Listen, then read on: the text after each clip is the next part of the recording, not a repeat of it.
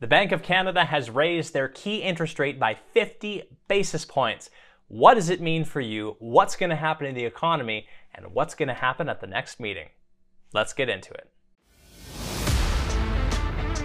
This is the Saskatchewan Real Estate Podcast, the show that highlights Saskatchewan real estate. Looking to buy your first house, your next investment property? Subscribe to never miss an episode. Here's your host, Ron Caroni. Hello and welcome back to the Saskatchewan Real Estate Podcast. My name is Ron Caroni, your Saskatchewan mortgage professional, joined again by the financial mechanic, Michael Hernick. Michael is a real estate investor here in Saskatoon, a good friend, and really excited for today's topic. It's not as exciting for borrowers out there. The Bank of Canada, we are recording this on the day they did rise them by another 50 basis points. So before we get right into it, Michael, welcome and thanks for coming on again today. Yeah, thanks, Ron. Appreciate you inviting me back onto the podcast. Looking forward to it. So I just want to put it out there before we begin. Any predictions or opinions that Michael and I express on this video are just simply our take, our opinion on the situation, and you should not be using this as investment or real estate advice. Always consult the proper professionals for a personalized solution for yourself. So let's get right into it, Michael. The Bank of Canada was expected to raise their prime lending rate by 50 basis points. And what did they do? They raised it by 50 basis points. As we got the news this morning, what was your initial reaction? Were you surprised by this, or was it kind of par for the course that you saw this coming? Well, yeah, I think we're in a situation now where the government has their hands tied to a certain extent, where we've got inflation, over 7.5%.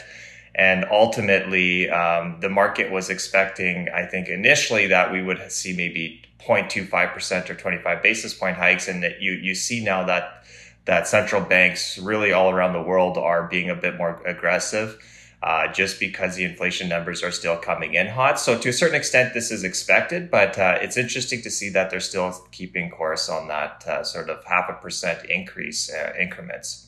And even on the tails of this, there was news there's going to be another 50 basis point rate hike July 13th, a month and a half from now. What was your take on them kind of, telling us that there's going to be another rate hike so soon?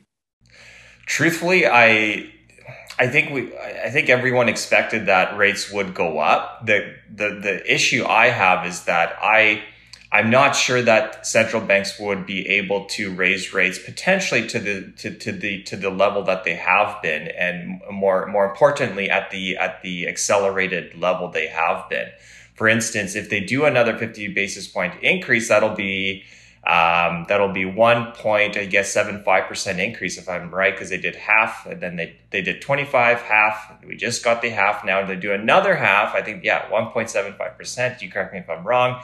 That's a lot, and you would know the numbers better than I in terms of the impact to borrowers. But that effectively is, a 4x increase in sort of their overnight lending rates, and this will certainly have an impact, certainly on borrowers on all sorts of sectors, including real estate, but also corporate borrowing, but also governments. And I think this is where it'll be interesting to see how this all falls out. So I'm not, I think they need to signal to the market that they're going to deal with inflation. And I think they're sort of having to do this. Now, whether they're able to actually do another 50 basis point hike and then even subsequent to that, I don't know. That's questionable. But certainly, I think we're going to see adverse effects of this, and we've already seen this. I think you can see markets reacting. The S&P already is down over 15% year to date. We've had a little bit of a bounce here, but it's just so choppy right now, and there's a lot of uncertainty.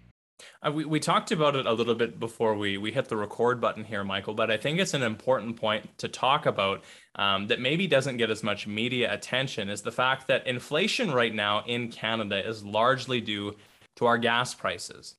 And this increase of this key lending rate is going to do nothing to lower the demand of the everyday person who is driving back and forth to their job. Gas prices go up and at 10 cents. You pay it because you must go to work or you must go visit family. At a certain point, that is not going to be affected by this raising of the rate. Do you have a take on that, Michael?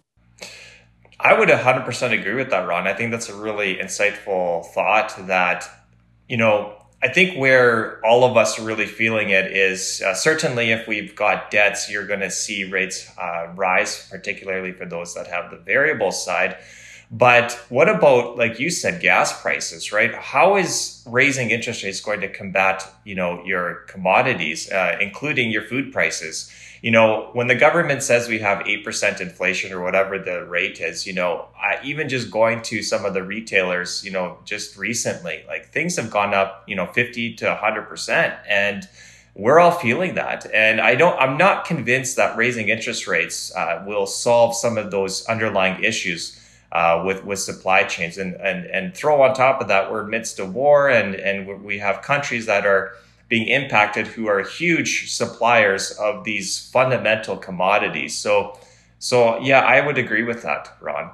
Right. And ultimately, the higher gas prices go, you're going to pay more at the grocery store because everything here has to be trucked, shipped, moved from somewhere else to these central locations.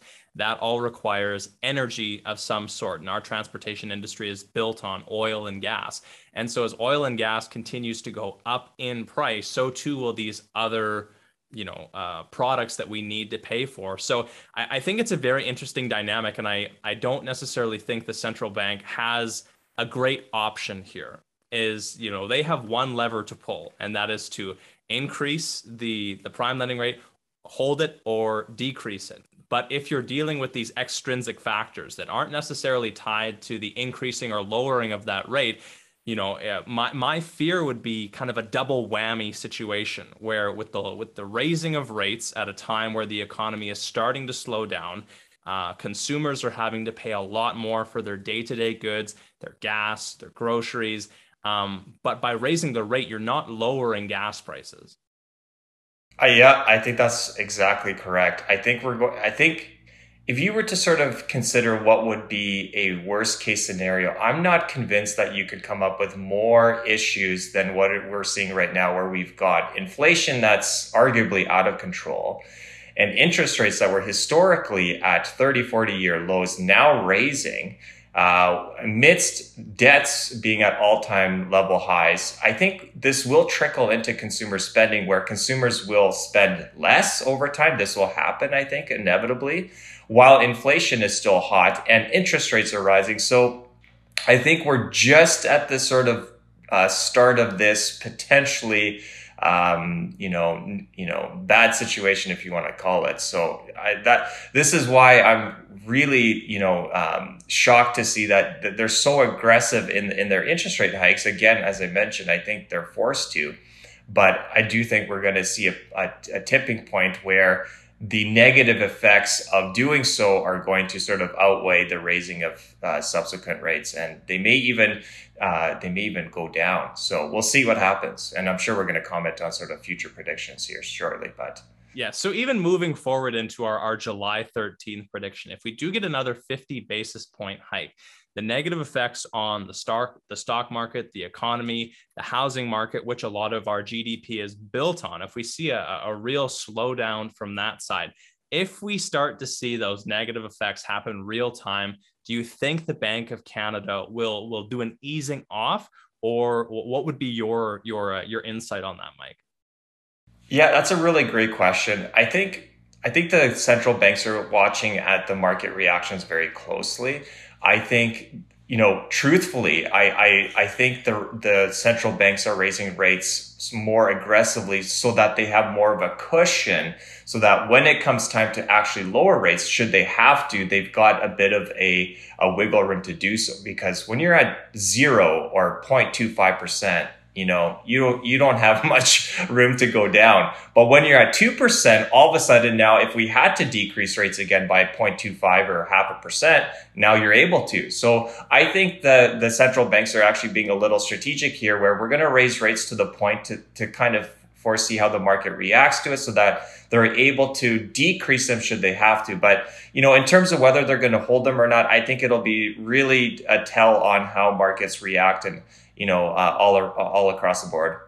Yes, and I think there's always that little bit of get out of jail free card when they make these announcements. They say, we are committed to aggressive action on inflation, but we will monitor the economic outlook at that time. And so then I think it becomes a question of, is the central bank more committed to fighting inflation or to, help prop up the economy? And I think at a certain point, with some of these things being out of their control, like gas prices, I think, I think you're right that we will have to see the central bank ease off of these increases if we do see a real negative economic impact. Yeah, and I think the last thing I'll comment on, not to get too political, but I think it'll be interesting to see how, where the Fed stands politically as well, because right now all across the world, the political parties are sort of taking the blame right now for the inflation. So to what extent are the interest rate increases to sort of try and cool off inflation, sort of politically motivated? And I think there's a whole discussion there. We probably don't want to go down that rabbit hole, but that's some podcast episodes. But, there is something to be said there. So, that's a great point. Inflation versus, economic growth and sort of, where do you draw the line there? But I think politics has to do a little bit with that too. So one more to you, Mike. Can the Central Bank of Canada ride this knife's edge of trying to bring down inflation while not totally throwing the economy into a recession or a depression? It's going to be extremely difficult, in my opinion, and mainly because, as I mentioned earlier, you couldn't ask for a circumstance where central banks had their hands tied so much, that really, like you mentioned, the only lever they have is interest rates. And so it'll be really difficult. I think they've been able to do so thus far, but let's see what happens in a month or 2 or 3 from now. And coupled with all of those things we commented on, I'm optimistic that as individuals and sort of as a collective, we're going to come through this very well. But that's not to say we're not going to see some speed bumps. Totally. Kind of tying it into real estate and anyone who is sitting with a home equity line of credit or a variable rate, I think it is important to note that even though some of this stuff sounds very scary when we're talking about a 50 basis point increase, and there might be that urge to lock into something that is certain and something you can hold on to, I think it's an important point to note that what you would be locking into today would be a much higher rate. And so if you're sitting with, let's say, 3 years to go in your variable rate, it's really time to reach out to your mortgage broker or bank and see what are my options that I could lock into. And I think the question is you have to ask yourself personally, how much can the Bank of Canada do these rate hikes before they will have to reverse course? Now, if you personally believe that rate hikes will happen in the 4 to 6% range, it might be a good idea for you to lock into something fixed. However, if you believe the Bank of Canada doesn't have the ability to go that high without crippling the economy, and ultimately we'll see a backing down of these rates, then maybe sticking with the variable rate that you have is the correct decision. What would you say on that, Mike? Yeah, I think that's a really insightful point. I mean, even on our personal home, we have a variable mortgage, and we were chatting with some friends, and, we sort of came to the consensus that really, it seems to me that if you're in a variable rate, you have, like you said, 2 choices. Either you ride the wave or you try and lock in. But with bond yields being the way they are at the increased rate, I think the fixed rates are quite at a premium, if you want to call it that. And maybe you can comment on that. I don't know what those are, but so I think that's exactly it. I think everyone has to make the decision on their own. And I would also sort of caution not to sort of jump into something, too quickly, just, not to be too panicked, I guess, about this because of, sort of what we talked about. So. Yes. Well, the nice thing about the variable is there's always a little bit more flexibility than your fixed rate mortgages, mostly due to the prepayment penalty calculations that you're using. And so from that side, you always have that option of breaking the mortgage and taking your 3 months interest and finding the best rate available at that time for your specific situation. Because there's such a chasm right now between variable and fixed rates, like lenders are pricing in big hedges that rates are going to go up higher. Now you can self-inflict that hedge, or maybe a better solution for you is to start prepaying your mortgage by that amount. If you want to lock into something fixed, figure out what the payment would be for your new fixed rate and start prepaying your mortgage, which is never a bad idea to give yourself some built-in equity and, have some dry powder in the future that should you need to do something like a home equity line of credit or a refinance, that there is money in the home potentially available for you. Yeah, I think that's a really great strategy. And I like you said, I think everyone needs to make their own decision. And ultimately, with fixed rates being the way they are, especially if you're in a variable rate, it gives you that flexibility. But, everyone's circumstances are different. And, make sure you take some time to reflect on, where you are at in that sort of continuum and, with your financial situation and, sort of make the best decision for you and your family. So. No doubt about it. I really like that last point. Mike, just before we wrap it up here, we asked you last time your advice for a younger version of yourself. So this time I'm going to get your book recommendation or a potential podcast recommendation that you're listening to right now that you like or find insightful. Oh gosh. I personally love to listen to a lot of podcasts and read a lot of books, I guess. It's just right now with the information economy, is just, there's so much free content out there. And that's so valuable.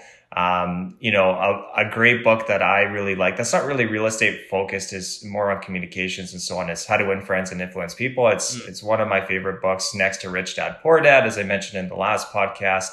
But in terms of podcasts, all I would say is, there's literally a podcast for every topic. And if you just do some searching, like, you'll find something. So I don't know if I have one I can pinpoint, but, whatever your interests are, go on YouTube and your podcast apps, and there's just so much content, so much great content. So the wonderful thing about the information age and social media.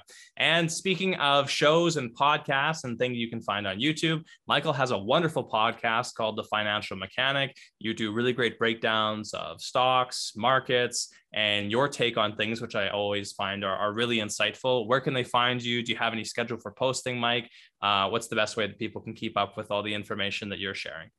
Yeah, for sure. So thanks, Ron. I appreciate that. So my YouTube channel is called The Financial Mechanic, and it's really, I just created it to share my thoughts on the economy, finance, money and stocks. And so if you're interested in sort of hearing more about that, go check it out. It's The Financial Mechanic. And I also have a Facebook page, but I post as much as I can on YouTube, just sharing my thoughts. So yeah.